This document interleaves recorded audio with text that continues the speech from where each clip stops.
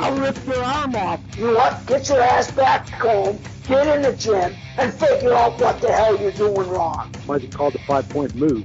I'm frustrated with the way our Greco guys in the United States are treated because they are good athletes, they are good human beings that want to win.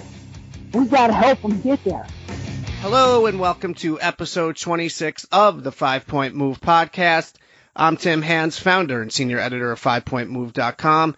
And with me is my co-host for the second week in a row, world champ Olympic silver medalist Dennis Hall. Dennis, 2 weeks in a row. It has been, I don't know how long. I don't know when the last time we did back-to-back. I think it was, it's been a long time. Well, you got to give the people what they want. What the people want are more 5-Point Move podcasts, apparently. Going on this week is Pan Am's camp that's going to take place. I think the first real day of camp is Thursday. I think they get in Thursday, don't they? I don't know. I thought the travel day is tomorrow, I thought. Okay, 6 1/2. Nevertheless, camp begins this week at the Olympic Training Center for Senior Pan American Games Camp. Nate Engel, in case you didn't know this all, I think you probably knew this, he is taking a group of juniors over to Finland for, it's not a tournament, it is a series of duels against a variety of countries in and around the region. I think Sweden, Austria, Norway, whichever, I don't know. And then there's, I think, 4 members of the junior world team going. That would be 55. That'd be Dylan Ragusin. Then there is Braunagel at 82. I know he's going. And a couple of others. I'll check. I put it out in the Monday piece. And TC Dantzler's son, Tommy Dantzler's going, even though he's not on the team. So that's good. More involvement. Yes.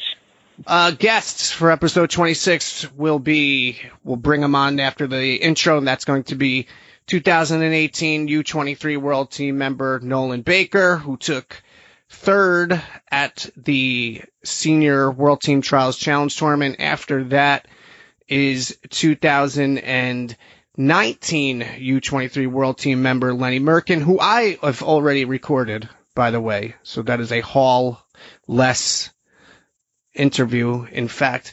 Getting back to Nolan Baker real quick, or at least getting back to the Senior World Team Trials Challenge Tournament and the third place. You don't call Nolan Baker a national team member because he's not a national team member just because he took third. It's that rule where if you lose to the guy who lost in the finals, even though you took third, you don't get another match, another opportunity to make national team. We've never cracked this open. I don't even think we've cracked this open, like, personally on the phone, like morons. You could correct my perception if you disagree with it. I think that sucks. Like, why wouldn't you just wrestle it off? Why wouldn't you just wrestle it all the way off? Because a guy lost to the guy who loses in the finals, he doesn't get another crack at him? Like, if you're gonna wrestle anything off, wouldn't that be the time to where you ignore something like that? I don't get why we don't do it. So did he lose to the guy that, explain it just a little bit better so I can, yes. Yeah. Okay, well, this has been a procedural thing we've had in the past. So, yeah. Okay, here's what happened to Nolan Baker, and it happened to a few others, obviously, at the Senior Trials Challenge Tournament. Nolan Baker lost in, I believe it was the quarterfinal, to Hayden Tuma. Okay? Mm-hmm. Okay. Yep. So he loses to Hayden Tuma. He goes to the backside of the bracket, sweeps his way through it, wins in the quote-unquote third place match. But because he had already lost to Tuma, and Tuma lost to Jamel Johnson in the final, that's it. So your national team in that case is Ellis Coleman, Jamel Johnson, and Hayden Tuma. You don't wrestle it off. And my thing is then why are we doing it? Then why, like, it's first off, I don't. Then why do you wrestle back to third at that tournament? I get that, it's a tough call. I mean, he lost to him in a tournament. you could go either way. I could. I mean, it won't matter to me. But, it's the way the rules are right now. And unless they change that, the bottom line is with the challenge tournament and the way the challenge tournament is, it sets up for the final X and they want to have a third place finisher, I guess, at that tournament, which, really doesn't mean anything because that doesn't put you on the national team. So it's, I see your point, but, reality is they didn't even have to wrestle back for third. Or I guess they do, because then if the guy that is second, this is where you're catching the web. Place guy. This is where you're catching the web right here. Is because you're going to have to, you're wrestling them all off. It's just that when those third place matches are over with and the finals matches are over with, then you see, okay, which weight classes are eligible for a national team wrestle off. Yep. And it's like, so in other words, if a match takes place, let's say, off the top of my head, what weight classes were there actual national team matches? I think 77 was one. So it doesn't matter. It doesn't matter. The point is that you create a waiting game, right? You create a waiting game this way. Yeah. And it's like, okay, well now all the finals have been decided. Which guys who took runner-up in the finals beat the guy who won their third place match? Because then we know we don't have to run those back again. Yeah. I don't see an argument for it. I don't see an argument for it. That's my point. I see an argument against it, and it's not just myself. Other people feel the same way I do.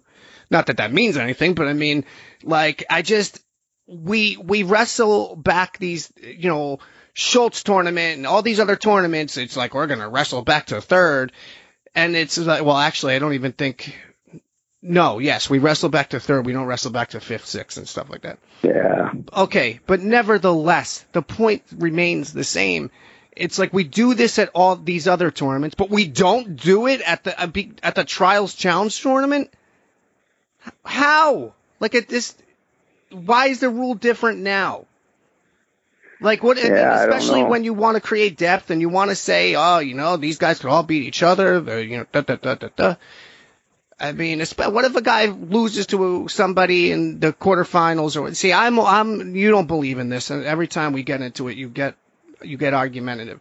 I'm somebody who believes in the banana peel effect, and as a guy has a bad match, and now all of a sudden he's screwed. Like he doesn't even get a shot to wrestle back for national team.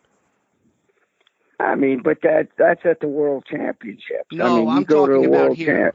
No, I get it, but hear me out. You go to the World Championships, you have a bad match, you lose the guy, and then that guy loses, and you could be the third best guy in the World Championships, but you're out of the tournament. That's true. I mean, true wrestlebacks are the only way to really determine who is truly the third best in a weight class. The thing they did right back in the early 90s and midway through the 90s is they had true wrestlebacks. It was a college bracket system, and it was the most fair system out there. Well, we touched on this last week, and it's the same thing. I mean, it's the same thing on a much bigger scale. Yeah. I mean, in college, guys, you get to wrestle a guy again if you wrestle back to him. I mean, I agree. There's no harm in it if the guy's going to be better, why not have that extra match? It's going to make both guys better anyway. If he's so good, he's going to beat him again. So then what are we complaining about? Yeah. So this whole sport is about proving it, right? To an extent. Yeah. Prove it. Okay, well, beat him again then. I don't know, man. It's emasculating almost. It's just ridiculous. Pan Am Games Camp, and I guess you could look at it one of two ways. You could look at it, well, the Pan American Games are, of course, an event that is elevated in the eyes of our national governing body, in the eyes of the United States Olympic Committee. it's a big deal. Also, you could look at it as it's essentially serving as the kind of the warm-up tournament pre-Worlds, in effect, anyway, I would say. Yep. Tell you, you better be looking at it a little bit different, too. Explain. Want to hear why? Exactly. Yes. Go. You know, if for some reason we don't qualify at the World Championships in a weight class, we're going to have to figure out how to beat the Cubans. So it's another crack at the Cubans, and you know, we got to learn from it when we wrestle them. We got to figure out how to beat them, because in order to make the Olympic Games next year, you're going to have to beat the Cuban at the Pan Ams. That, of course, is assuming that the Cubans don't all qualify at the Worlds. But yeah, not a chance. No, there's not. I mean, there's not a chance that's if they have 6 guys qualify, I'll be really, really surprised. Even the most dominant country in the world, I don't think qualifies all 6 weight classes. Not with the way it's set up this year. You might be right. Do you think that this camp taking place, just as so far as the training plan and everything else, this camp is taking place now, the Pan Am Games camp, taking place basically from this week for another week and a half after, or whatever it is, essentially, and then, you know, you have some stuff in between, and then you're going to have the Pan Am Games itself, early August, and then, you know, later on in August, you're going to have the World Team Camp itself in Colorado Springs. Do you think that this is a suitable workload in your estimation? Yeah, I mean, I did the Pan Am Games in 95 and 99 and went to the World Championships. It's, you know, it is what it is. You know what? You just got to get your mind ready for it and know that you're going to be busy and enjoy it. And the Pan Am Games are a fun competition, because all the sports come together and you're able to kind of hang out with different athletes from different sports. So it's kind of a cool experience. It's a mini Olympics. Yeah, I was just about to say it. I've heard you say that before. It's like a mini Olympics. Do you hop around in 1995 and 1999? Do you hop around and watch different events and stuff like that? Actually, you're so busy just getting ready and at least I was. Just getting ready and focusing on, you know, the competition. You know, I didn't really see any other competitions, to be honest.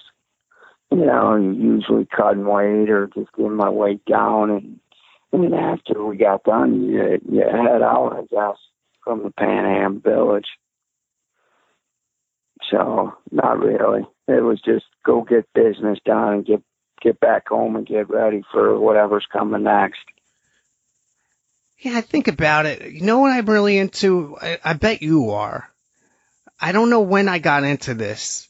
I think it was a couple of Olympics ago. I don't know if it was 2012. And you'd think that this would be automatic, but is archery. Yeah, no, archery would be cool. Yeah, to see that. I mean, I do bow hunting myself, so I enjoy that. It's something that's, you know, it takes a lot of practice and effort, you know, and just discipline, I guess. So it would be cool to watch archery. Well, I think it's something easy. It's easy for anybody to understand. You know, you don't have to be some kind of archery expert to appreciate it. Every Olympiad, everybody becomes an expert at gymnastics when they're watching it. You know. Yeah. It's cool though. That's cool. I'm not bitching about it. Okay. Anyway, we move on. a little bit. You're camping right now, right? You got a lot of camps going on this week. Yeah, I got a camp in the town that I live in, and then got a camp in Kashina, Wisconsin, at the Menominee Indian School, and Yeah, on Thursday and Friday, and then next week I'm in Waukesha, Wisconsin, doing camp down there for 5 days. So busy couple weeks. You've been coaching for however long, a long time, and You've done millions of camps, millions of clinics, have run millions of wrestling practices, have done however many camps with seniors, working privately with seniors, and all this other stuff. Do you ever, in the middle of a camp session or a clinic or whatever you want to call it, do you ever just stand there and find yourself bored out of your mind? Not really. Because I make the kids think. I teach a lot different than I did when I was younger. Today, we were working on 2-on-1 stuff, and I had guys grab the wrist of the guy that had the 2-on-1, and I just had him play around with a few things, and it was kind of interesting. I actually learned a couple things today. I took video from some of the athletes, and then I showed one thing that I saw and took a video on it, so I remember it. And it's just constantly learning as a coach. And if you don't do that, then you might as well walk away from the sport, because people want to learn. And I'm trying to get the athletes to learn how to learn for themselves instead of being spoon-fed technique. I want people to be able to chain 3, 4, 5 things together and figure out how to score. The ultimate goal in wrestling is to score points and win by having more points at the end of the match. So, these young athletes, instead of teaching them move by move that doesn't work because there's 10 blocks in a way, teach them how to figure out how to beat everything. When you do something for as long as you've been doing it, I think that is not only the most effective approach, it's probably the healthiest approach. Yeah, the kids had fun today too, because I'll show them a few things from it, but then I say, hey, okay, what can you guys come up with? A guy came up with a really nice double off of that position I was talking about, and I said, okay, he's like, do you think this will work? I said, do it to me. He did it to me, and it felt like a freight train was hitting me, and he's only 105 pounds. So I'm like, yeah, that will work. Start practicing it. Keep working on it. So it was cool. These guys see that, you know what, you can teach Coach something, and Coach has been in it 43 years. This kind of surprises me because I look at as a taskmaster kind of guy, but it definitely seems like you have that side to you where you encourage creativity. Yeah, for sure. When guys are creative, they work hard. When they're being spoon-fed stuff, they don't think. They go through motions. They get sloppy, and it drives me crazy. So I want to keep them as creative as I can keep them. As long as they're working and trying and figuring things out from good position. I'll call bullshit when I see it if they ask me something, but I say nice thought process. So, I like the way you're thinking, and I try and get them to keep thinking for, until we move on to the next thing. Okay, well, we're going to move on to the next thing. We're going to bring in Nolan Baker, so stay right with me. Joining us now is 2018 U23 World Team member, Nolan Baker. Everybody knows Nolan Baker, the most... you know what? I don't care. I'll say it. Definitely the most exciting. We'll say one of. Kamal Bay's still out there. Look, breath of fresh air with Nolan the last couple of seasons. Now, he has age group experience and everything else, Fargo, whatnot, but it's different at this level. So it's been a pleasure watching Nolan progress as rapidly as he has. And he has also made a pretty huge decision. That is, he will be heading out west to Colorado Springs and the Olympic Training Center. Nolan, what brought you to this decision, especially since we covered this in the podcast last week, Colin and I. We talked about hey, your dad told me. Your dad told me. Nolan's only doing this because he loves it and because he's having fun. If this wasn't fun for him, he wouldn't be doing it. You must really be having fun doing it if you're going to go ahead and commit to becoming a full-time athlete. So if you could, walk us through this. Yeah, obviously, like, even, like, since I'm little, like, when I was probably 7 years old wrestling, I just like throwing guys better than grabbing legs.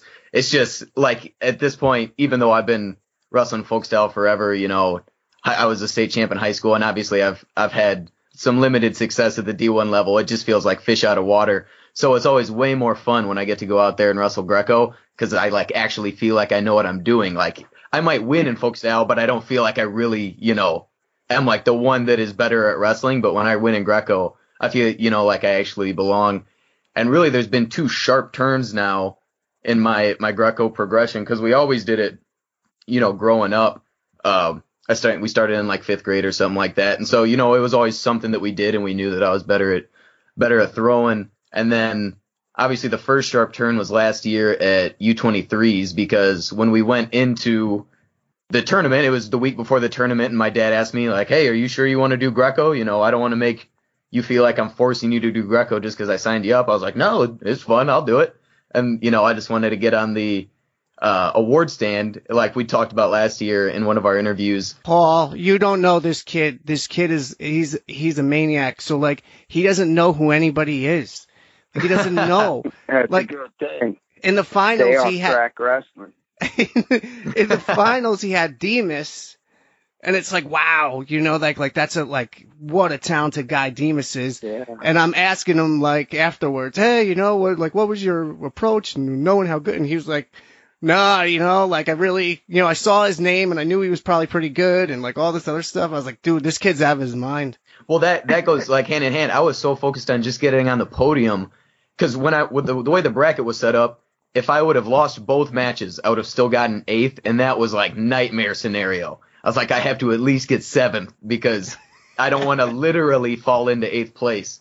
And so I was so focused on wrestling Britton Holmes first round and getting on the podium, I didn't even see that Demas was in the bracket until we were both in the semis, and I was like, oh, okay, now, even more uphill battle. But so then obviously winning that tournament was like, oh crap, I guess obviously I'm a real contender at this, because this was, nationals, and here I am at the top. So that kind of gave me like a thought, like, okay, I'm back in the scene on this, because I hadn't All-American the last 2 years at Fargo, so I had kind of thought that I was on the out. But then, I won that, so that just amped the motivation back up, and, I was having fun doing it. And then, that kind of just, enthusiasm about the sport and just wanting to take it where I could, with giving, full effort, kind of took me into this off season where, on the senior level, I had obviously way more success than last year, because I didn't even try last year. And then a little less success at U23s, but I mean, wrestling a guy like Omania, you're going to win some, you're going to lose some. So, I'm not taking that as a personal hit, just motivation to keep going. And so I was planning on just keep, going on the track that I was going on. And because obviously it was building me and giving me success. And then really kind of the second sharp turn happened within like the past week here. We got, the call from Lenny and said, hey, we got a bed. Obviously we'd love to have you out here. You're the kind of guy we want to add to the program. But if you want to do this, stuff has to move fast, because we got other guys that are obviously chomping at the bit that would love to get out here. So I had a tough decision to make in a short amount of time, but I made the pros and cons list. I thought it all through. I made as prolonged of a decision as I could given the short time period. And I really think this is the next step that I need to take with my Greco career and my wrestling career if I want to really give my dream a shot. I think it could happen if I were to stay at Northern and keep doing what I'm doing. But if you're a statistics guy, I'd say this is the statistical best route to go and give it a shot. What about the U23 Worlds? How does that factor in? If only because, I understand that you didn't win the U23 Worlds, okay? I get that. Yeah. But you wrestled two really good guys, two really good foreigners, and even in your losses, you put up a hell of a lot of points, and I think the reason why people kind of connect with you is because you look like you're having so much fun doing what you're doing. I mean, you're on the mat freaking smiling, and like, I mean, not even in a goofy way, like not a dorky way, like, you know what I mean? And like, so I think people connect with you, and then you're going out and viciously trying to score points. And I was always wondering, and I didn't get a chance to ask you this in Raleigh for sure, but what did that experience do for your confidence? If anything, I don't want to say it scared me a little bit, because scared is the wrong word, but that was the first real shot that I thought I have an opportunity to do something cool here. And that, as like, I'm sure I'm not going to come off this way, but I don't want to come off cocky in any regard, because for all I know, I might never win another match in my career. But like, in high school, they're not banking on that at the OTC, I can tell you. No, and neither am I. But you know, you don't want to put out things you can't win. I'm just like, in high school, I was real hesitant in like what I thought I could do. Like, I'd always get real nervous before matches. Like one year I pinned a kid in 17 seconds in a dual meet, and then we had him the next year at the same team, and I was so nervous for like even that kid, and I was like, I need to get some confidence up or what, you know. Like, that's just the way I think about wrestling. But Worlds was a special experience in that when I came off the mat, I remember telling my dad, if I have 10 times to wrestle that tournament, I can win it. Like, being able to score points on those guys, obviously they scored them right back on me, but I was in the kind of battles with those guys that I legitimately felt a couple coin flips that go my way, I'm on top of this, and then the kid that I put on his back went and got silver and could have got gold if not for a finger grab, you know. So just from feeling how they wrestle and feeling how I could generate offense, I'm not saying they're not killers by any means, but they're definitely not, impenetrable. Like, I felt confident that I could go out and score again on those guys. So if anything, Worlds taught me, hey, you better make the most of the opportunities you get, because obviously that's borderline a once-in-a-lifetime opportunity, but also, like, there's some real possibility here. If I were to pursue this to the fullest degree, I think I actually have a shot at making something happen. My take, first off, is that we don't have enough athletes who either score or really, really, really super-duper actually try to score sometimes. Mm-hmm. Whether that happens in a world-level event or a regular overseas event or even a domestic event, we don't have. I mean, I don't know if I don't know why. I don't know where this all originated. It certainly wasn't the Greco I came up loving as a kid and all that stuff. But that's where we're at, and so I think that's one thing working in your favor. Paul, let me kick this to you. You heard what he said. You heard everything he said about what he learned about foreign competition, that these people are not put on a pedestal in his mind. That seems like something you would identify with. Yeah, I mean, but you can't put them on a pedestal, but you got to figure out how to wrestle them. Mm-hmm. And you got to be able to shut them down and score at the same time. So it's just more time on target with those guys.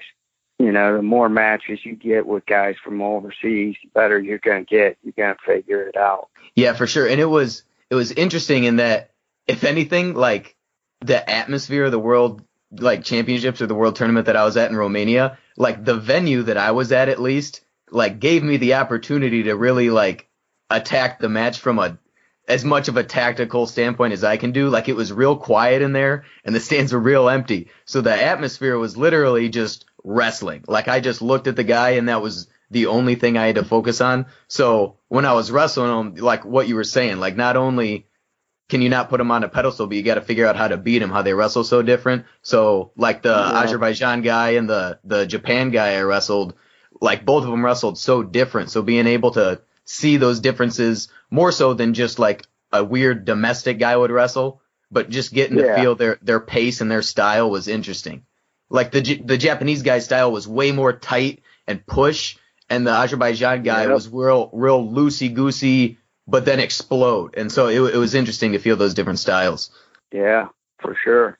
Mm-hmm. And each country has that different style. And that's where you got to just keep getting overseas as much as you can to different tournaments and hopefully wrestling the foreigners at the training center. That's one big advantage you will have with being out there. And don't be afraid to just go up and grab guys. Don't wait for other people to grab them. I'm telling you that right now. Every time foreigners were in the States when I was competing, I grabbed them. What would be even better if Baker had a training partner come and spend 3 months with him, right, Hall? For sure, of course. You figure out real quick what you need to fix. Okay, Baker, that's something that goes a long ways between he and I, that little comment. Hall thinks of me as a half ignoramus. mostly. And so, come on. So what it is that I'm really into competition. You know, like I don't know why. Just observationally. That's, you know what it is? It's easier for me observationally to see guys constantly compete against opponents from overseas than it is to, let's say, train with them, because I'm not inside of training camps. I am not hanging around on against the wall watching. So I think that's where my bias comes in. But we had a conversation a couple of years ago on this show, and we've had this conversation numerous times personally. And so 25 times out of 26.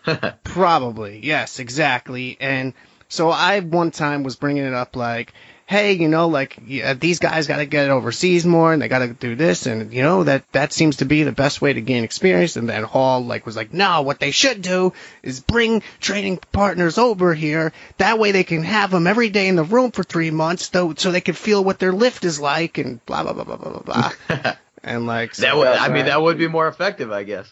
Yeah. Well, that's because Hall's the pioneer. He's the pioneer of bringing people over. Just ship them in, yep. Bring them over. Yep. Bring them over. That's why Hall has a very, very, you might be surprised, but he has a very liberal slant on immigration because of this. Just bringing all the foreigners. When it applies to us, you know, bring them. Hey, the guys I brought over got citizenship, so hey, they did it right. We did it right. They came in through the front door. That's what exactly. When everybody was all upset a couple of years ago over Trump, and they were there was like he was banning people from coming over, like from like, I guess predominantly Muslim countries and stuff like that. And I stay out of that stuff. I don't care. But I remember the one thing I was saying, I was like, you know, some of these are really pretty decent wrestling countries. We should let them in. Yeah, same thing. I remember that coming up with like UFC fighters. UFC fighters were throwing a fit because they couldn't go to the cards in the U.S. Oh, well, yes, that would arise. Yeah, that's not as cool. Nolan, when Hall and I did the intro to this program, to this episode, we were talking about the Raleigh World Team Trials Challenge Tournament, and we were talking about how it bothers me more than it bothers Hall, of course, but talking about how we don't wrestle back all the way for third. Well, we wrestle back for third, but if you lost to the guy who took second, you don't get to wrestle him off again to, you know, thereby potentially earn a national team spot. And that was the case for you at 67 this year. There was a couple of directions I wanted to go with that one, and that is, first and foremost, that it's a strange thing because you didn't win the U23 trials, and even with that, it's like your stock went up alone because of what you did in Raleigh anyway. That's kind of how I see it anyhow. Second of all, as an athlete, does that annoy you the way it annoys me, or no? It annoys me in that peace of mind. I'm not annoyed at anybody for not showing up to whatever tournament or whatever. You know, get out to the tournaments you can get out to and compete at them. It's a little frustrating because you want to go up and tell people, you know, I'm fourth on the Olympic ladder, but then somebody that wasn't at the tournament beat you 2 weeks after. So there's, you know, an asterisk next to it that I always explain to people because I don't want to be disingenuous. But it was almost, I wish the tournaments would have gone in a different direction so that I could have lost the U23 trials and then had a great showing at the senior world team trials and gone out on a high note. So now there's that little bit of a bitter note left in my mouth after having done the world team trials at the senior level and then came up short at the U23 trials. But it is what it is. The thing I've learned about wrestling is it's really what have you done for me lately in terms of what people think of you in the moment. So if you do bad at one tournament, you're going to have another tournament month at max months in the future to completely turn it around. You know, people only remember your last performance a lot of the time. So as much as I would have liked to go out with the Raleigh performance as opposed to the Akron performance, you know, it is what it is. We're going to have way more chances coming up in the future now. I disagree with you because... How so? I don't think it matters. I don't. I mean, maybe it matters to you personally, but I don't think it matters optically. What your performance in Raleigh caught a lot of people's attention. There's no doubt about that. I would say, if not more so, than you basically coming out of nowhere to win in Akron last year. That's my opinion, and I would say that it's a fairly... Well, thank you. That's the opinion I'd like. Yeah, I appreciate that. Yeah, I you mean... know, and the other thing people got to take into consideration is you competed 2 weeks prior to the U23s. That's not an optimal training cycle. I would agree with that. You know, at the same time, I mean, it's tough. It's tough to peak 2 weeks later, you know. And I'm not making excuses, but trust me, I've been in the same situation where, you know, I've been flat at a tournament that was 2, 3, 4 weeks, even 4 weeks. You know, for a good training cycle for peaking, you need probably a month and a half. You got done with Raleigh, and you know, you go home, you probably took a couple days off. So, I mean, how many days of training did you have in between Raleigh and U23s? Yeah, for sure. Yeah, we were training pretty similar, because the good thing about that was the rest of my team was ramping up for U23s, so I was able to get back in there with them. But I can definitely agree with what you're saying. I'm not trying to make excuses for myself, obviously, but it was a hassle making weight, you know, back to back. I'll give you that. Exactly, for sure. Definitely. Okay, here we are. I don't remember the statistic. I did put something in there. And look, U23, even this year, I mean, you had 3 great matches with Peyton Omania, who is one of my favorite wrestlers in the country, comes from a great lineage. He's an awesome kid. He's a true Greco kid. Really totally is. I mean, this has been his primary style since he was a tot, and he represents everything the sport should stand for very well. I mean, he's passionate and he's a great competitor, and the 3 matches you guys had were awesome. So there's nothing I think that would take away from anything you did. It's just that Raleigh stood out to me because this is not a diss to anybody at U23, and you know what, you wrestled a couple of guys that certainly you had Benji both weeks, both tournaments. But Raleigh was different because Raleigh's a different caliber. It just is. I mean, you look at who you wrestled. You know what I find to be interesting, by the way, Nolan, is that you wrestled that kid from, I think it was West Point, and you wrestled that kid in Fargo too, huh? Yeah, I wrestled him back in the day. We wrestled way back in I'm not sure we wrestled. I think we were in the same bracket way back in schoolboy nationals out in Utah, so we'd known them loosely since we were little kids, and then we eventually met for 3rd place at Fargo one year, and he pinned me in a headlock, and I remember thinking, this is what I'm doing to people? I was like, this sucks. And so then we met again in the first round of that tournament, so I was like, all right, here we go, here's the tester, how good are you, you know? And so obviously had a good show in that first round, so that was a nice win to get under my belt. After that first round, I was like, okay, if nothing else, I've won this one, you know? Corey Shy, right? Is that his name? Yes. I want to make sure I get his name right. Yeah, I tell you what, I found that in the archives, but I was impressed with those West Point dudes showed up to the Open. I don't know, Paul, did you pay attention to the West Point guys at the Open this year? Not too much. I was just busy coaching. Yeah, I remember we had seen that he qualified at the last chance qualifier, the last chance military had a couple, qualifier. up here in PA. And so we were like, oh, Corey Shy qualified. Maybe we'll see him. And then we drew him first round. So we're like, all right, go time, you know? These West Point kids that showed up at the Open, some of them were really, really tough. Really tough. You could tell that they're not completely refined and everything else, but gosh, they know how to fight it out. That's for sure. Okay. So here we have Nolan Baker. So Nolan Baker is, a prolific headlocker. This is what you're identified with, okay? Yeah. Now, you've had to combat. Your brother Nelson has helped with this very much so, but you've had to combat the idiotic stigma that a lot of, I think, folk stylish type of people have, which is, the headlock, you know, it's not a high percentage move. It's not this. Well, anybody who's watched would obviously see that it's a very high percentage move for you. That's one thing. But what I want to talk about even more so than that, and we have on the line perhaps the greatest Greco-Roman lightweight in United States history, and have him weigh in on it, is the fact that you don't have, it's not like you have a headlock.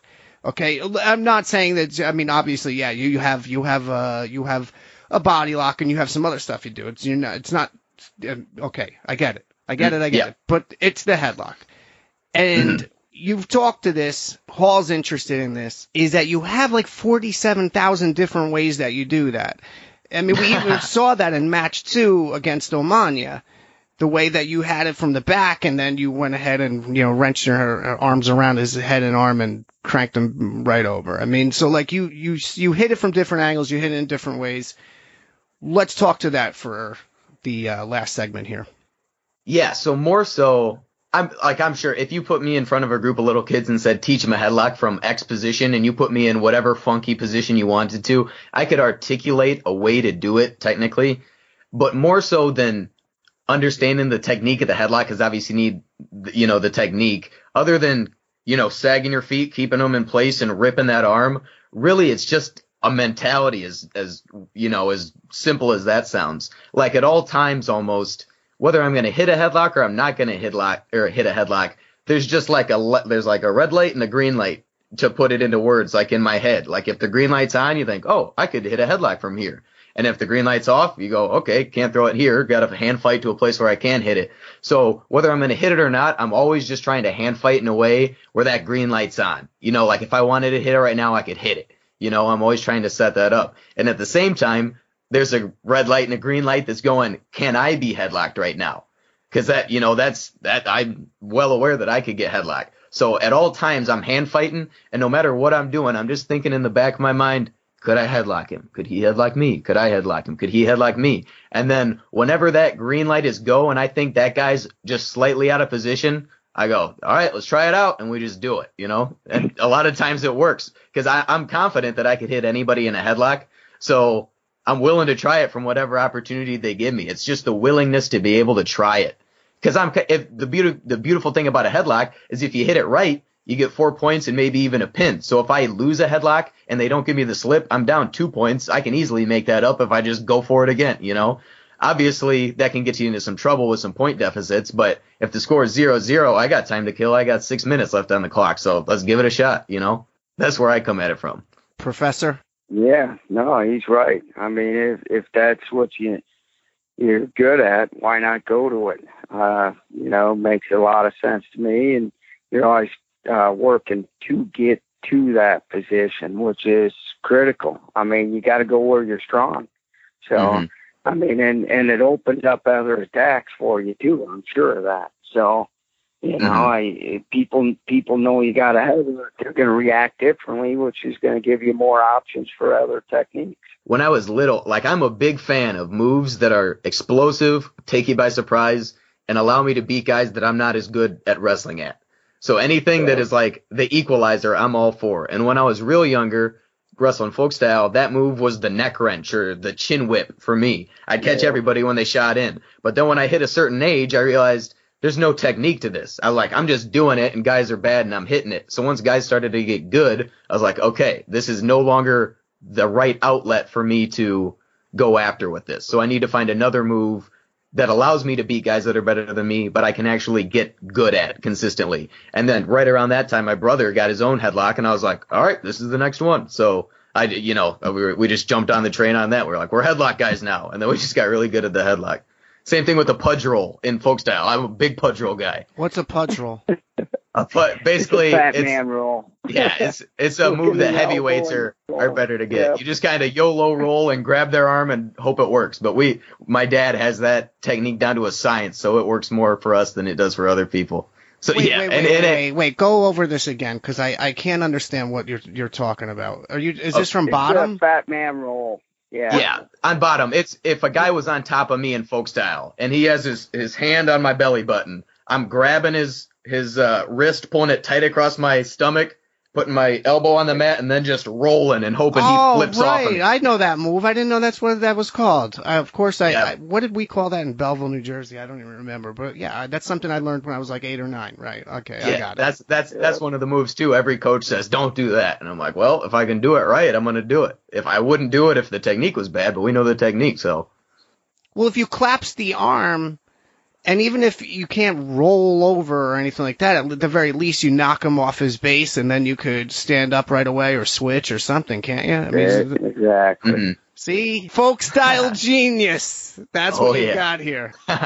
Before I forget it, while we're on the topic, you know, I don't get that many chances to talk about the headlock, so I like going in on it. I like to think about it just in my own mind, and that some of these analogies are going to be stupid that I come up with, but it's different before every match, so that's how I'll talk about it. I always think of how realistic it is to hit a headlock on a guy and compare it to some impossible task. Like, I'll think before my match, like, just some absurd scenario. So, like, I'll think, imagine a brick wall in front of you, like a flat brick wall that goes up 300 feet. And then somebody hands you 2 forks and says, here's your grappling hooks, climb up that wall. You think, there's no way I'm climbing up this wall. This is impossible. Or somebody dropped you in the middle of the ocean and they said, all right, swim back to the shore. You go, there's absolutely no way I could ever do that. It's impossible. And now you put in front of you, hey, just go out there and headlock that guy. You go, okay, that's not that hard. You know, in comparison, I just headlock him. Who cares? You know? So that's where I come at it. I think in the grand scheme of things in life and in the world, just grabbing that guy's head and putting him on the mat is not that hard of a thing to do. Obviously, it doesn't always work, but sometimes it does work. So it's positive reinforcement. Well, the head wrap is related to a headlock, isn't it, Hall? When you say it's kind of like a headlock? You're talking where you just overhook it and throw? Yes. Yeah. I'll be honest with you, I don't even know what a head wrap is. It is essentially a headlock. Yeah, I taught it today at camp. Head wrap.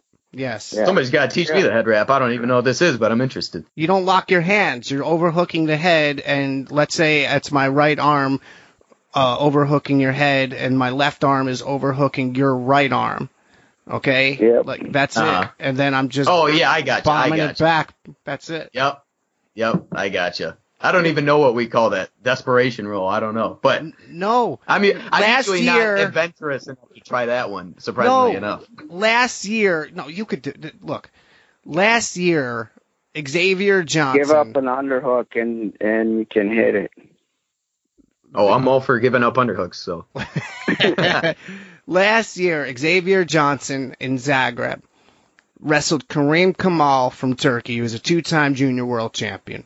Okay? And it was a pooled bracket. There were, I think, 5 guys in the bracket, so they round robined it.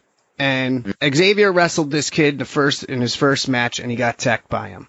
Xavier wins 1 or 2 matches, and now he finds himself in the bronze match against Kareem Kamal. So he's wrestling him again. Okay? Yeah. And I don't know if it lasted. I don't know if the match went a minute. And Xavier Johnson goes, wraps his arm around the kid's neck, grabs the kid's arm, just hurls him over. And it's a move that even when I was, I don't know, coming out of high school or whatever, it was like one of the only Greco-ish type of moves I was vaguely proficient at. And I never had a name for it. Never. I didn't know what to call it. I didn't know it was just something you did. And yep. I sent it to Hall. I clipped the video and I sent him the video or whatever. I was like, what do you call this? And he's like, I just call it a head wrap. And I was like, all right, there it is. And I was like, okay. Yeah, because you're great using the head to rip it off or to throw them. I don't know. I wish you saw more of it. It's a great move. A lot of the foreigners do it. Yeah, I love learning about new moves like that. Like every once in a while, you'll just find something that, you're like, oh, wow. Like, maybe not comparable to that, but I didn't know. Everybody calls it the Herman now, if you know what I'm talking about. With I didn't know that was a move until Dom Demas hit me in the finals of it last year, and I went, what the hell? I was like, I don't even know what just happened. Like, I'd be upset with myself if I walked into something, but I was like, what was that? And then, after he hit me in that, I'm like, oh, okay, now I know what that is. But I was like, I didn't realize they still made new moves. I was like, I guess that's there now. It's a confusing technique. Everybody's confused by it, especially the officials a lot of times. And to be honest with you, I don't blame them because it depends on how that goes down. You see, I think there was a situation last year in the Open between Hayeswinkle and Randy Miranda where that was involved, and it was like, is that 2 red or 4 blue? And Provisor Rao last year. Provisor and Rao last year in the Open as well. That's right, twice in the same tournament. Yeah. Anyway, Good thing I'm not good at that move, so we don't have to worry about calls going bad on that one. That is something important to kind of bring up, is that you've been a student at Northern Illinois, and now that you are going to the OTC, you are going to continue your educational career, your educational concerns, as it were. Mm-hmm. What school are you going to? UCCS? Yeah, it's the University of Colorado Springs. So I'm sure it's usually I'd look more into a school if I was going to be wrestling at the school, but we just check to make sure that my career path follows through there, which it does, and I can graduate in a similar time frame. So that was the big thing for me, Credits transferring over, all that? Yeah. Mm-hmm. Yep. Getting all my credits over. Because as much as I wanted to wrestle Greco, I also have, goals outside of wrestling, which is becoming a high school history teacher, and I want to coach wrestling when I'm older. So as long as the end goal was still the same, which it is now, then that obviously made it way easier for us to make the switch. You get meals, too, at this place. You know that, right? Yep. We do get meals. They have a great cafeteria there. That's always a highlight, going in there for the camps. Paul, do you like the cafeteria at the OTC? Yeah, it's good. They have good variety of food, and it's free, so it's good. Yep. There it is. A lot of times cafeterias can get old after a while from when I was in my dorms when I was a freshman, but at the same time, coming into my apartment, I am a much worse cook than I thought I was, so it's going to be nice to just have pre-made stuff already. Yeah, but the thing about the OTC is they have clean dietary options. You know what I mean? They have healthy options.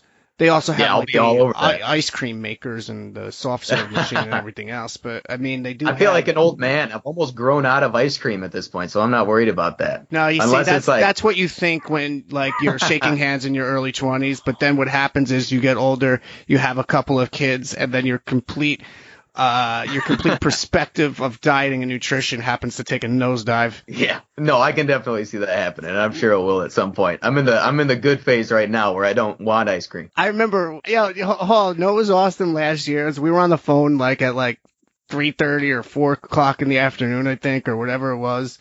And I remember you were all pumped because you had Chips Ahoy. You're like, I got Chips Ahoy, dude.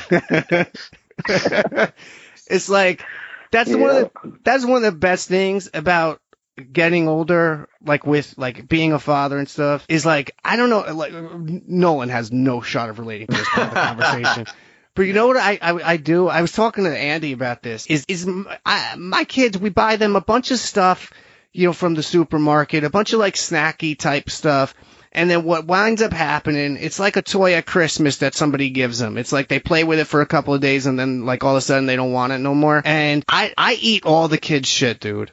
After 3-4 days, that's it. There's granola bars, fruit snacks, whatever it is. You just see they're done with it already. They're not interested. Hey, Molly, you want a granola bar?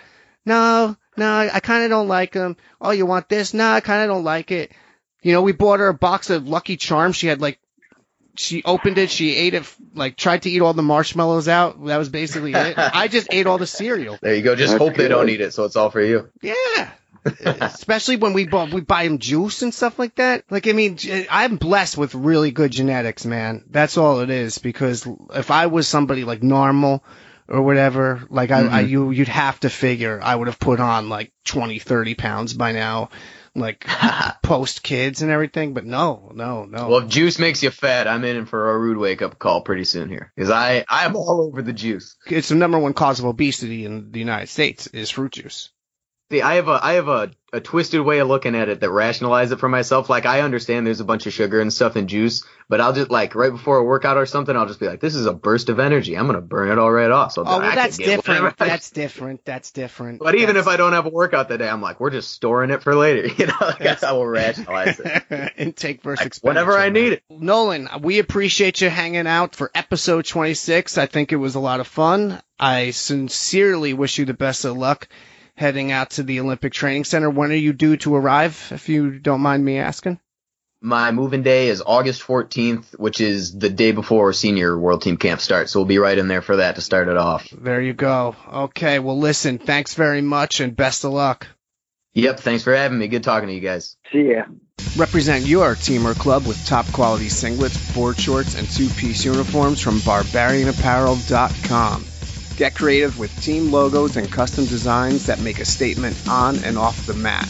Worn by the pros and trusted by national teams all over the world, Barbarian Apparel supplies wrestlers with the look and feel they need to conquer the competition. Team orders and discounts are always available. To learn more, stop by barbarianapparel.com today and save 10% off using coupon code BA10. Barbarian Apparel. Style everyone notices, quality everyone respects. Now joining me on the program is 2019 U23 World Team member Lenny Merkin from the New Jersey Regional Training Center. Lenny, thanks for taking the time out tonight and hopping on for episode 26. Sure. Thanks for having me. I'm glad to be on episode 26. It's pretty sweet. First and foremost, this has been something that has been on a lot of people's minds, is especially for a Greco-Roman athlete. How has it been and what is it like at the NJRTC for you? It's a kind of interesting experience. It's kind of the same way it's been for me all my life. I've just been kind of doing my own thing, creating my own training plans with the help of the coaches, because partners are a little bit tough to find. And initially I was just drilling with folk style guys. But just recently, earlier this year, we ran into this guy, this Egyptian dude named Tiger. I'm sure you guys have heard of him, or he made some noise at the Schultz. Yeah, wrestled Jamel Johnson in the final. They've worked out together as well. Yep. Yeah, so he's made some noise in the U.S., and he's been my training partner / coach / mentor / older brother, even though he looks younger than me. I was going to make another joke about the 26, saying, you know, it's special to me because that's how old people usually think I am. But, yeah, so, I mean, most of my training has been with him. It's been like one-on-ones, kind of whenever I need him, he pulls up, and we've been kind of grinding ever since I first ran into him earlier this year. It's been really nice. I mean, everyone's been super supportive, but it's just tough with the Greco technique and Greco, you know, conditioning and everything. It's just not what other people are used to. So you need someone that knows what they're doing and that has been on that like world stage and has a weird international, you know, feel. This has been like nothing but a blessing for me, I think. Explaining this to people outside of New Jersey, but people who are involved in the Greco community, is that New Jersey is a fantastic wrestling state in terms of high school wrestling, folk style wrestling, now college wrestling, of course, and everything else. But New Jersey is not a strong Greco state by any stretch of the imagination. We don't have a ton of coaches. We don't have some kind of hefty athletic pedigree in this style.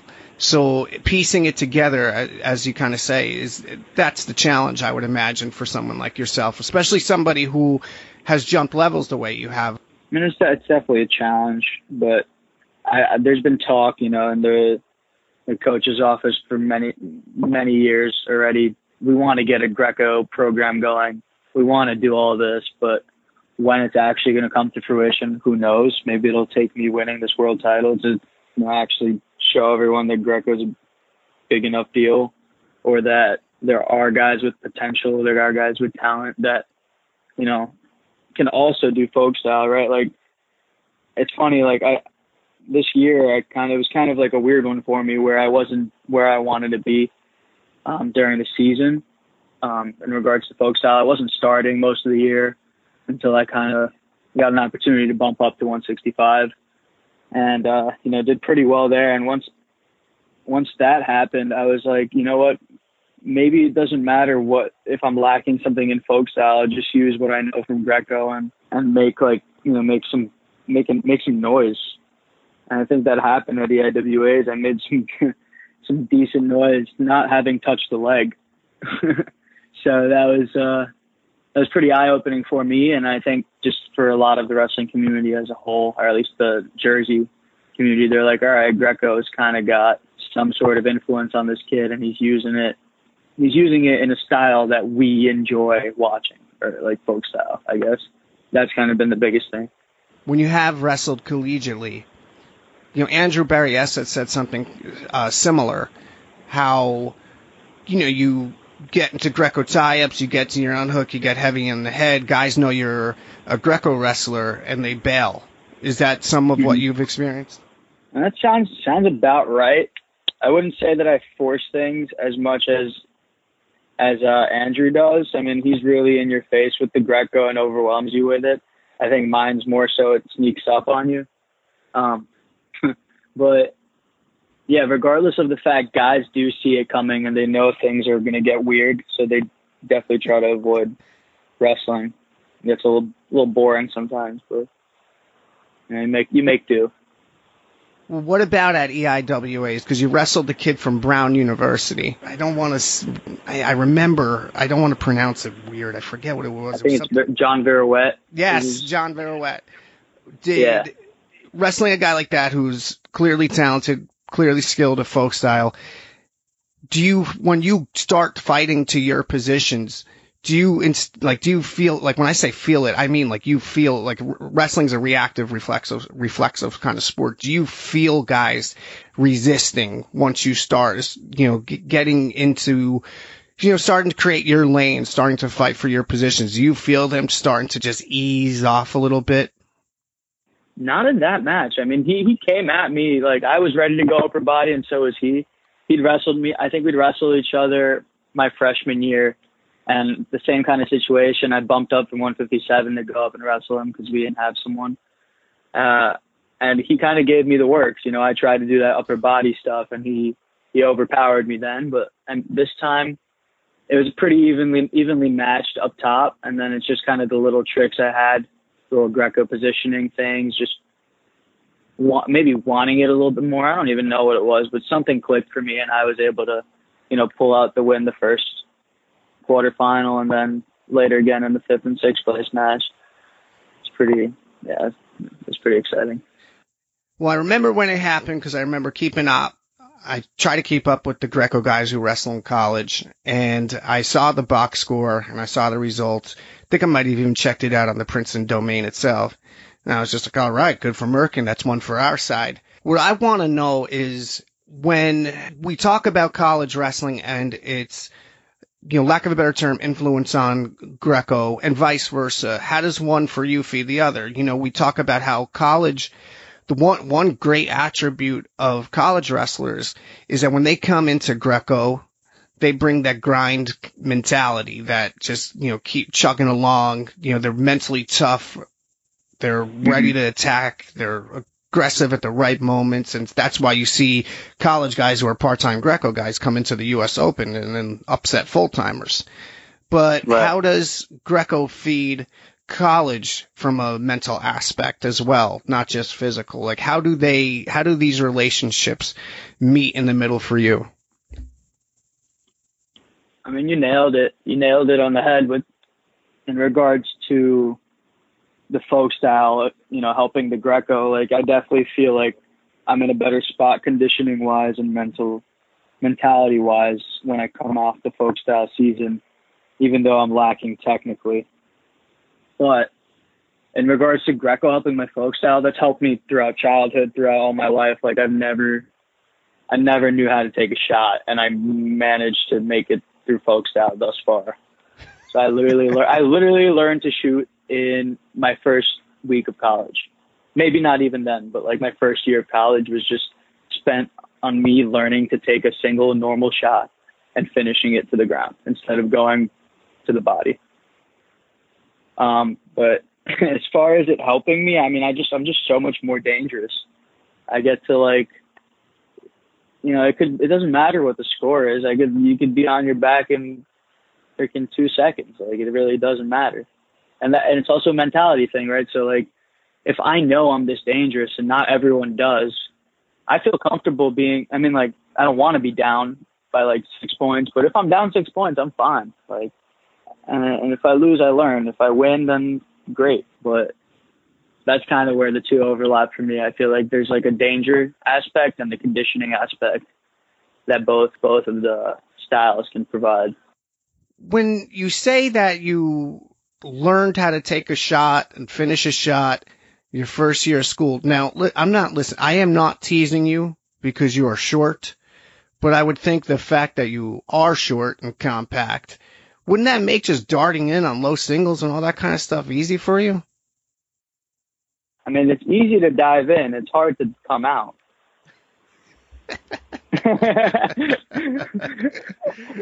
So I would much rather, sneak by a guy and get like a slick duck than go through the grueling, hold on to a leg till the guy gives up sort of deal. So I was more of like a finesse wrestler, right? So until I got to college, where you learn to grind and you learn to hold on to things and finish.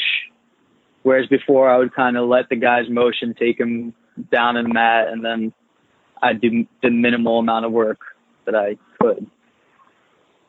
Well, so I like to conserve my energy. Hand fighting too. That's another big thing that transfers over from college to Greco for sure, and so on. What is your field of study over at Princeton? So right now I'm doing civil engineering with kind of a focus. We were in this program. It's called Civil Engineering in the Liberal Arts. When I say we, I mean me.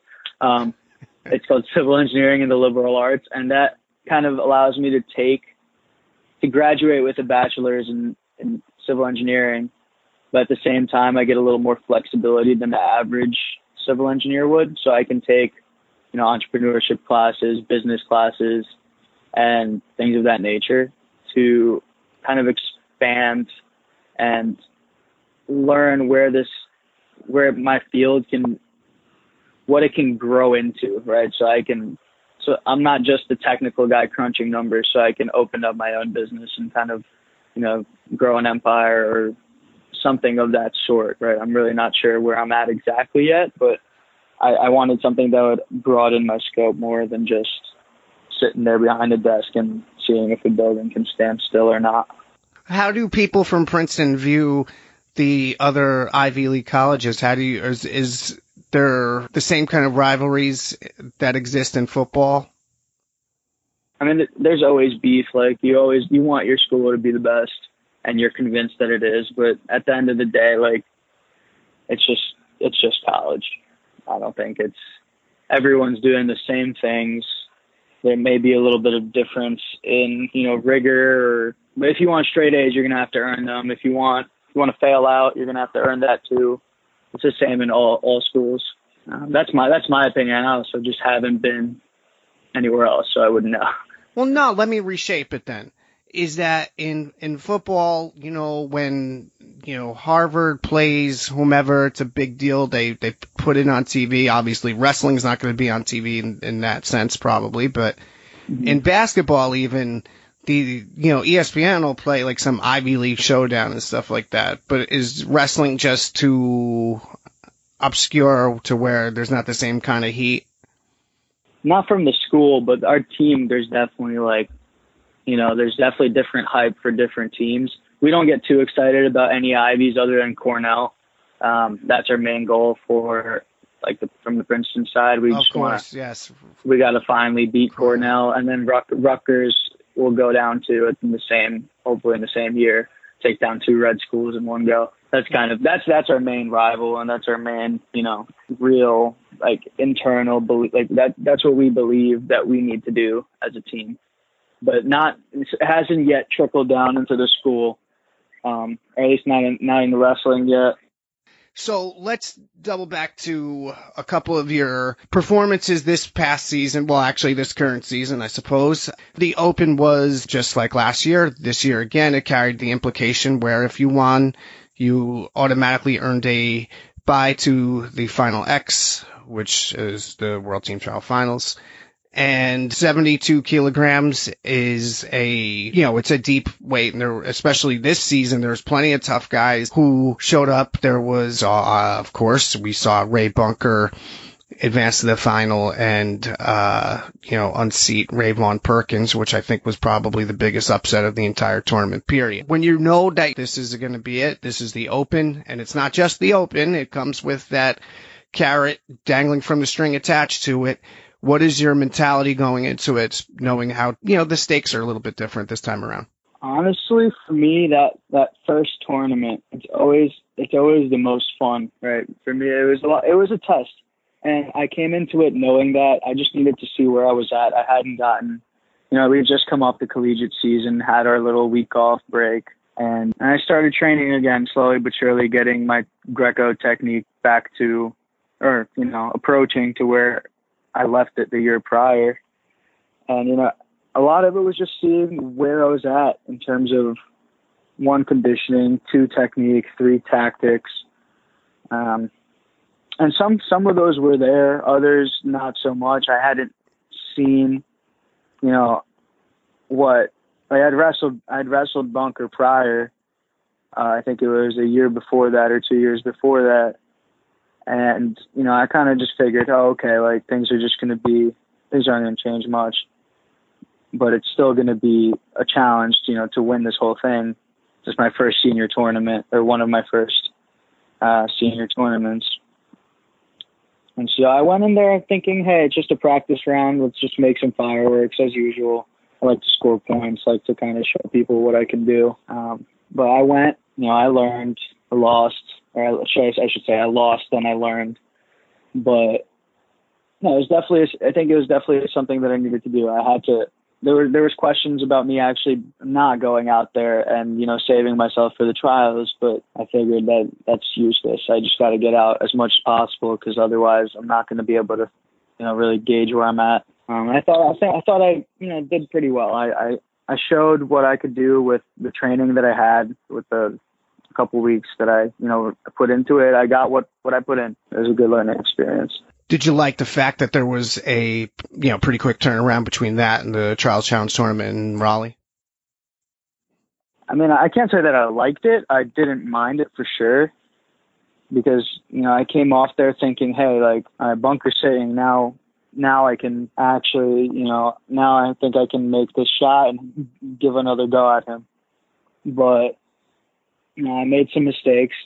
My folk style caught up with me. I thought I could do, I thought I could hit some escapes from bottom, whereas Greco, you should just be defending for the most part. I ended up getting 5'd in one of my quarterfinal matches. I think it was against Tarpley. And just couldn't come back. But, yeah, once again, that happened to me at the Schultz against Bunker. I should have made a huge note of that. And, it was just instinct that kicked in, and I did the same thing against Tarpley. I gave away the match, just gave away 5 points, and there's no coming back, or it's very hard to come back once you do that. But I think the rest of the tournament, the rest of the day, I wrestled, as well as I could have. I got to see Sancho again. I felt really good against him up until I got called for passive, and, things kind of went a little bit, astray. But aside from that, it was another, very good gauge for where I'm at. Like, I'm hanging with the best of them with just very small, minor adjustments. Well, the Tarpley is interesting, because after that match, if I'm not mistaken, Tarpley had Mossing, and Mossing Tarpley was that was a chaotic match as well, and certainly a lot of people who felt that Tarpley got hosed a bit. But, the officiating is never consistent. I don't know why anybody would expect it to change anytime soon, for sure. When you go and you say the word gauge following a tournament, I don't know if you have a notebook.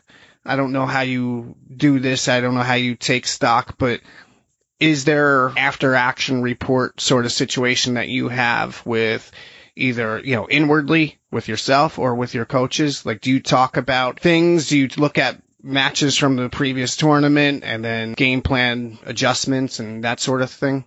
Yeah, we definitely watch film. I like to watch, where things went wrong or where I think I messed up, and then take a mental note of it. But I don't drill specifics. I drill the whole thing, right? Wrestling, to me, it's all an art, right? So I'll look at the specific point where I screwed up or where I, may have made the wrong decision. A lot of the times it's tactical and not technical.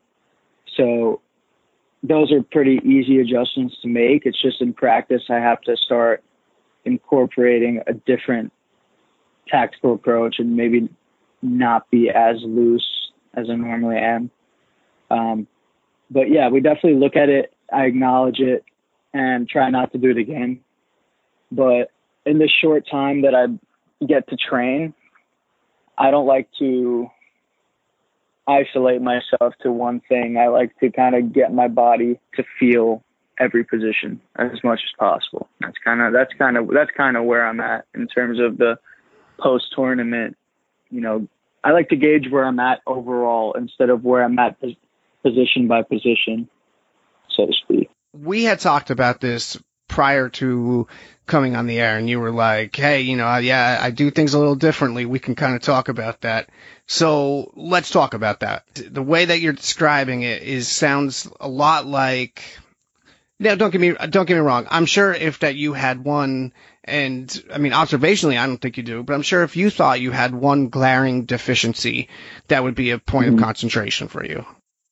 Yeah, for sure. This is almost like likening it to a bodybuilder versus someone who is training for functional strength almost. Whereas a bodybuilder is going to go in and isolate muscle groups and everything else. Right. Okay? And somebody who was going for functional strength might do something more along the lines of, I don't know, a CrossFit, let's say, or whatever it is. Yeah. Okay. What I would liken your approach to, like you seem to be somebody who likes to train via instinct as well. Like you like to have your body kind of feel things naturally. That way it becomes locked into muscle memory as opposed to forcing it through whatever kind of biometrics people like to abide by nowadays. Yeah, no, you hit the nail right on the head. I'm a huge feel it guy, feel for it, feel about it, like just get in there. Or like you can talk about, you know, drill this, drill that, but if you don't know when you're going to be hitting these moves or like the exact moment, or you haven't felt that exact position or that type of position, drilling the move won't do anything for you. I mean, you can be hitting an arm drag on the freaking air, or you could be hitting it on an arm, depending on, you know, if you've been in that position before, if you get lucky or if you don't. I choose when I wrestle, I don't want to get lucky. I want to get to somewhere where I've, you know, feel comfortable where I've been before. And I try to expose myself to as many unusual situations as possible. And from those unusual situations, I learn the most, I feel like. And I learn the coolest things about my body, about balance, about, how do I put it, about, you know, the mechanics of my opponent's body, like where do I need to push him? And that type of stuff can be taught, but if it's taught improperly, it can lead to some, you know, in my experience, I've been, you know, like it can lead to some like very odd habits. And I don't know if I want to develop those habits. I'd prefer to, everyone's body moves differently and everyone's got the things that work for them, especially in wrestling. That's huge. Like you can't just teach the same person. You can't teach different people the same exact technique because it just won't work. Right? Like some people have a longer neck so they can use it better, or they have a shorter, weaker neck and they can't use it at all. And you gotta accept what you have, I think, and make the most of it. Customizing is what you're saying. Exactly. Yeah. So I've customized wrestling to my body, and I've customized my body to my wrestling, if that's one way to put it. So people will watch me and I won't be putting any strength into, you know, I'll just be flowing and letting kind of my body move until I see that I'm in a good position. And then I'll think about it. I'll be like, hey, like, what can you do from here? And that's how most of my practices are. I'll be flowing until I see something that I like, or until my training partner sees something that's a little strange and was like, whoa, let's stop here. Let's try to figure this out. And so we'll do that a couple of times and then flow back again. And it makes it so much more fun than just, you know, it turns into kind of like a dance or like a part of you than when you're just, your coach, like, or somebody is yelling at you to do the same move 1.5 million times. Like, which is good. You have to do that. But there's a certain limit to how far I think that can get you if you don't have a good feel for yourself and for your opponent and for the sport. Well, you're saying the word feel, okay? And if there's one thing we hear about American Greco-Roman wrestlers, it's that we lack feel comparative to the Europeans and the Asians and the Eastern Europeans and everybody else. I mean, it's a feel sport, right? So I would think that it would be a good idea to understand feel. Yeah, no, absolutely. That's partially why I'm trying to get my hands on as many foreigners, or, you know, especially this year, I'm dedicating a lot of my time to going overseas, or planning to go overseas, just to see how different that feel is. Because I mean, I've wrestled foreigners, I've wrestled some Swedes, and trained with some Russians. It's not the same. It's not being in their system. It's not being in their environment. You know, it'd be nice to see how they go about, one, wrestling, and two, just just learning that feel and getting used to it before the World Championships and before the trials and before the Olympics, all that stuff. Speaking of the trials, let's talk about the U23 trials, because in the finals you had someone who I think is one of the most ferocious young competitors we have in the country, in Britton Holmes. He's just a tough guy. And your first match with him, obviously you've crossed paths, but your first match with him was starting off as a grinded out kind of match. He had I'm going by pretty concise memory here. If I'm not mistaken, he had a 2-1 or 1-0, 2-1 lead, I think, going into the second. And you went double overhooked, you know, tossed him for 4 points. I think you wound up winning 5-3 or 5-2. And that would seem to set up another rough kind of bout for the second match, and you ended it quickly. You went ahead, got head and arm, bombed him over the top, held him there, and then pinned him, I think inside of a minute or somewhere close to that. What was that like? That, you know, not to be cliche, hey, what was it like, man? What was going through your mind, man? But like, winning a spot on a world team and doing it so emphatically. Do you remember your state of mind in the immediate moments following that win? I mean, the only thing I can say, or that I remember feeling in that moment, was squeeze. Just like, yeah, I've never squeezed someone harder in my life. I was scared for the kid's safety. You know, I do know him. I actually warmed up with him, like, I think the day before the second day of the trials, or something along those lines, or maybe the tournament before.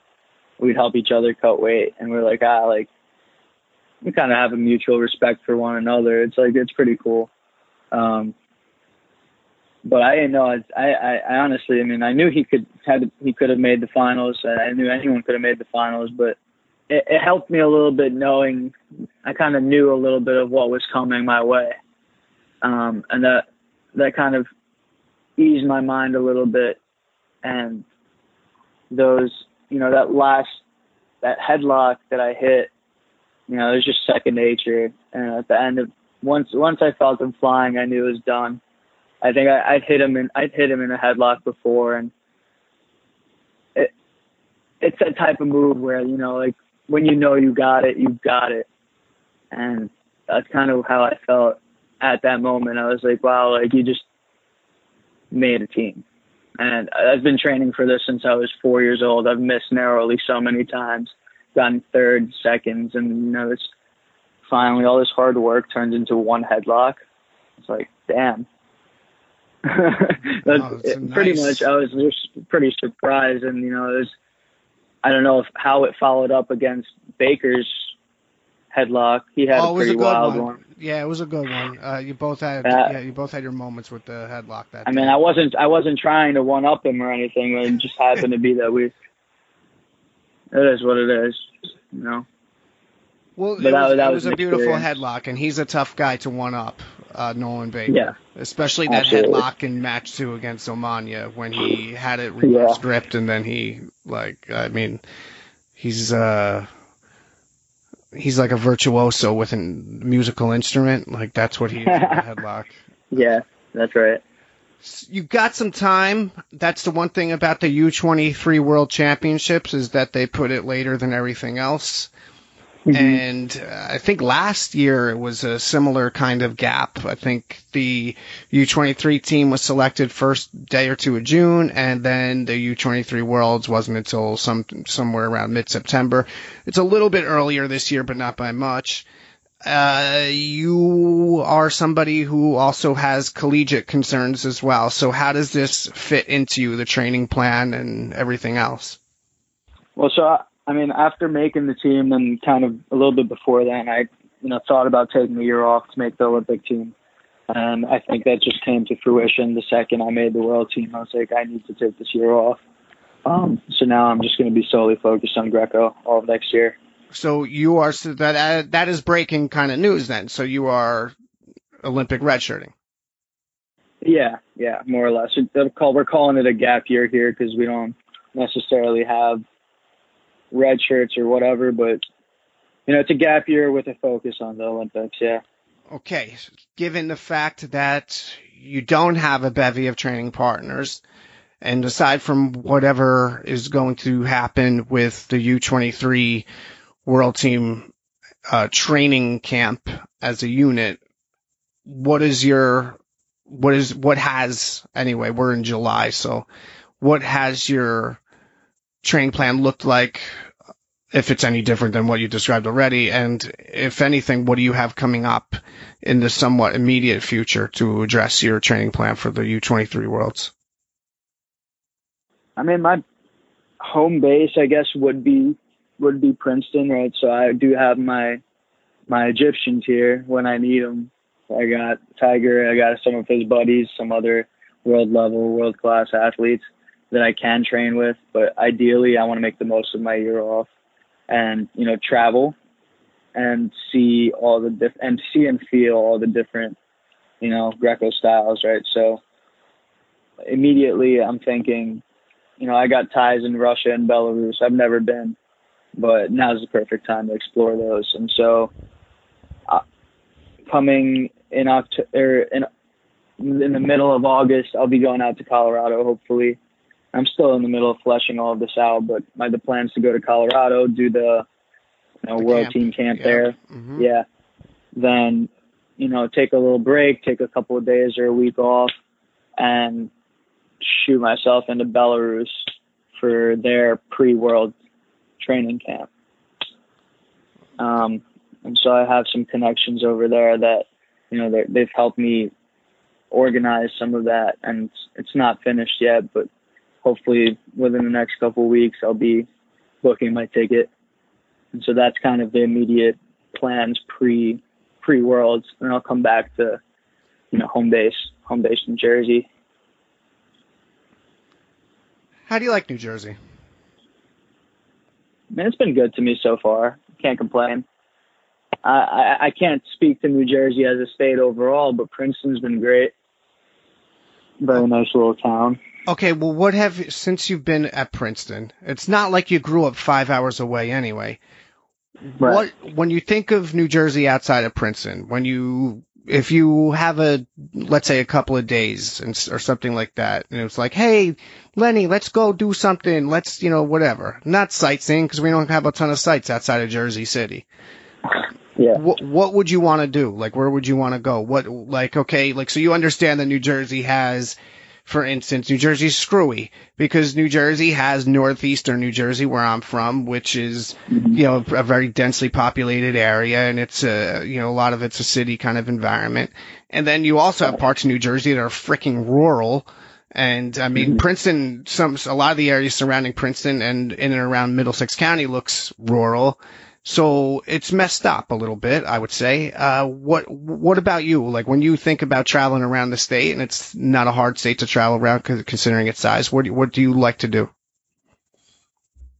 I've actually never thought about that. Every time I travel, from Princeton, it's just usually to New York City, usually home. So I don't tour Jersey for fun. I've had enough of touring Jersey as a kid. My dad used to drive me up to tournaments here, so I've seen a lot of it. Didn't like a lot of it because, as a kid traveling to wrestling tournaments. Most of the time I was either crying or throwing up in the back seat. So I had some pretty bad memories here. What, I don't want to bring those car back. Sick? Oh, I used to get car sick and, cry sick, every sort of sick I used to get on the way to tournaments. I wouldn't want to wrestle. I'd go out on the mat crying and be pinning a kid, and I want to go home. That's kind of what I was doing. You like the shore, yeah? Oh, I love the shore. I had a good time at the shore. But that's about it, honestly. I would say, all right, if I did have to visit one place, it would be the shore. But even then, I'm skeptical because I did drown my phone in water there That's 2 right. days ago. So yeah. Well, you know what? Okay, so as you know, that I'm not from the Jersey Shore area. I live in the Jersey Shore area. My wife is from this area, and and I've been living here for the better part of I've been living in this area over a decade now. And the one thing is people in this area don't like. The people who live here don't love. I shouldn't say don't like, but don't love. Is they don't like out-of-towners. They don't. There's all sorts of derogatory names for people who come to the beach. They come to our beaches. They create traffic and all this other stuff. Yeah. And I take it personally a little bit because I'm not originally from here. And so I'm like, yeah, well, if it wasn't for these out-of-towners, they call them bennies. I don't know if you knew that. But if it wasn't for these people who come here, then they help stimulate the economy for the 3-4 months of the summer. They're the reason why your property value is what it is, Like, right. I stand up for everybody. I mean, you don't have to be in feel Princeton. that. You could be in Brooklyn and come here. We got plenty of those. That's the deal. But people love the shore, and I don't blame them. I love being near the shore. The air. I live like just a couple of miles from the beach, and when the wind is blowing in from the water, you even this far away, you smell the bluefish. I love it. Oh yeah, that's great. It is. I also, I grew up in Coney Island, in Brooklyn, and my dad's always.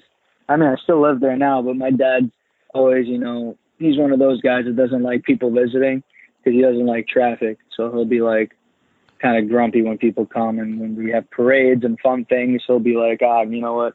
Shut the stuff down. Like, I gotta go get like some pickles from the store or something. Like, exactly right. And Coney Island's different because Coney Island's much more of a destination. Yeah. Mm-hmm. It's different. It's different. If you would, before we wrap up, if you would explain to the audience, I think a lot of them would want to hear this. Can you describe the dynamic between you and Joe Ussolini and why you got to know this man? So I first met Joe Ussolini, I believe it was like Fargo camp, my first or second year at Fargo. Or actually, no, it was cadet duels in Daytona Beach, Florida. And so I was like, very enthusiastic to go. And I was like, hey, listen, Joe, like, I'm a huge, like, he was talking to his wife. He was like, his wife's a massage therapist. And I was like, I love massages. My neck's real sore. Like, you think we could find something in Daytona Beach? And he was like, it was like me, him, and like another coach and another kid just hanging out, like talking while everyone was like swimming. And so I was like, hey, listen, Joe, like, found a place like on Google Maps. Like, can we check it out? Like, let's take this rent. Like, we have 2 days till we wrestle. We're just hanging out. Let's go check it out. So we get to this massage parlor in air quotes. Yeah. I hear the so word it's me, parlor. I already know. So.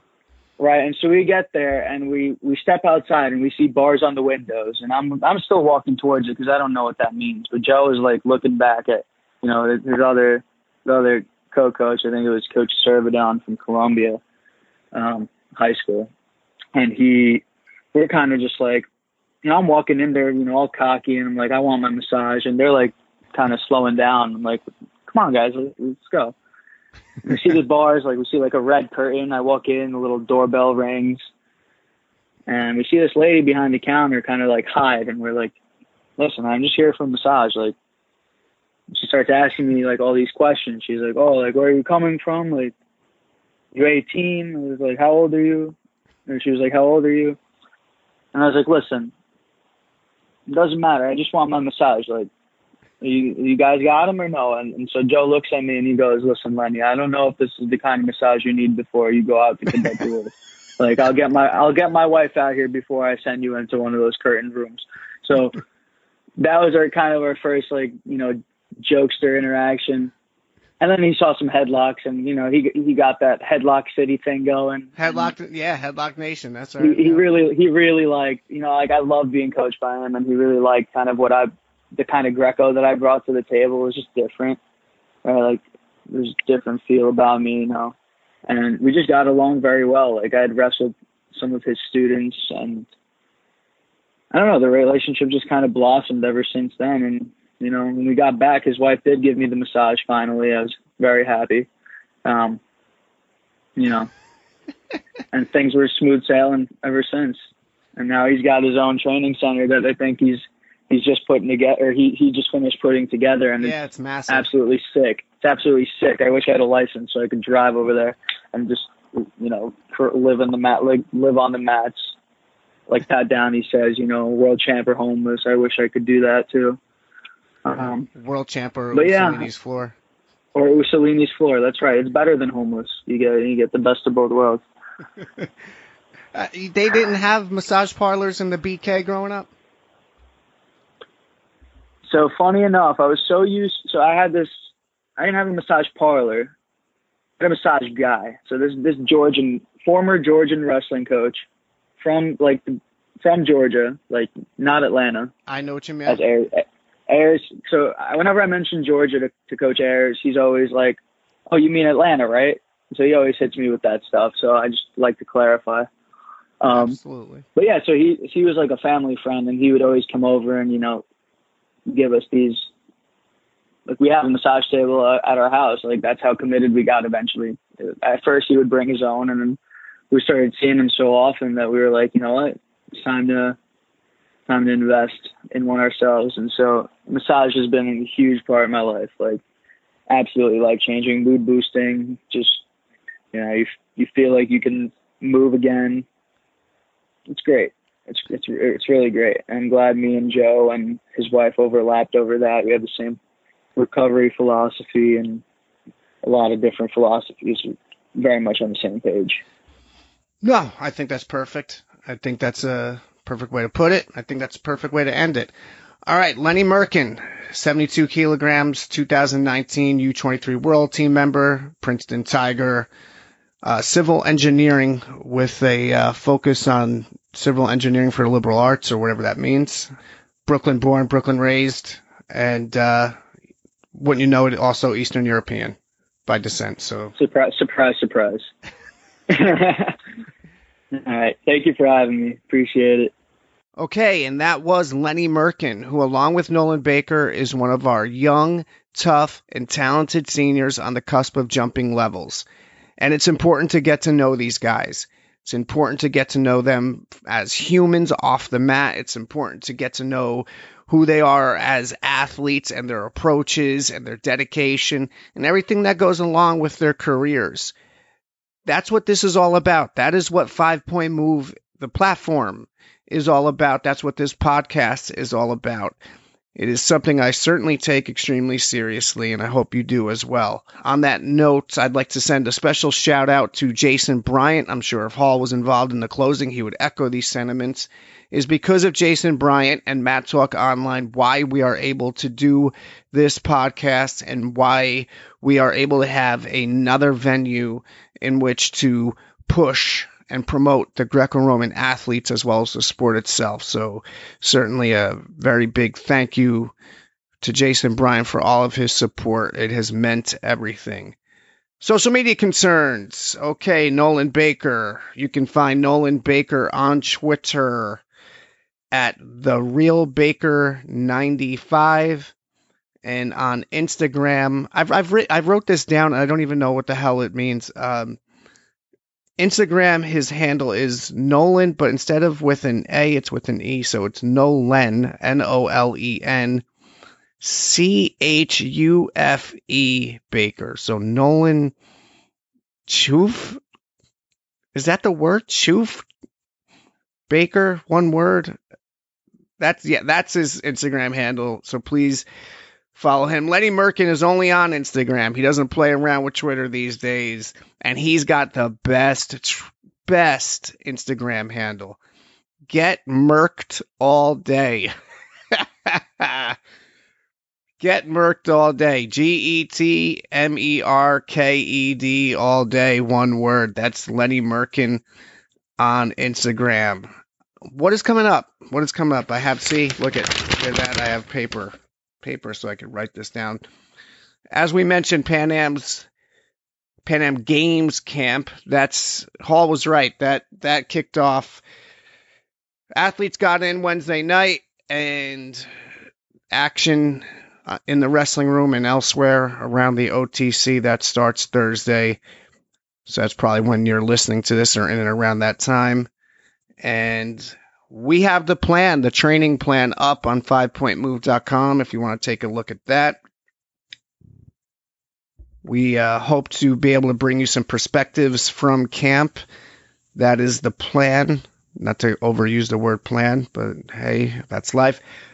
As mentioned, Nate Engel will be arriving in Finland very shortly for a series of duels featuring several members of the junior team. And I've went back and made sure I got the roster right. That's Dylan Ragusin at 55. Tyler Ishins, of course. Nate has him at Stanford. He's at 72 kilos. Jack Irving at 77. Zach Braunagel at 82. Those are the junior world team members going with Nate. And then there is Tommy Dantzler, also at 82 kilograms. Fargo next week. You have the wrestle-off for the 55 kilogram spot on the U23 world team between Liam Cronin and Brady Kuntz. And that is going to actually take place on the day the cadets are winding down and the juniors are heating up. We're talking Greco, of course. We'll have recaps of all that stuff with some other Fargo perspectives as well, so stay tuned for that. If you would like to follow Dennis Hall on Twitter, he said he was going to do something before the next recording. He said he was going to send out some kind of post, some kind of tweet, whatever, but he's obviously done nothing. But still, let's take him at his word that he's going to wind up figuring that out somehow or another. I don't know why it's confusing to him. Follow Dennis Hall on Twitter at Dennis Hall WGW. And for USA Greco-Roman news and athlete perspectives, please go to 5pointmove.com and follow along on Twitter at 5PT. That's it for episode 26, everybody. Thanks for listening, and we'll see you soon.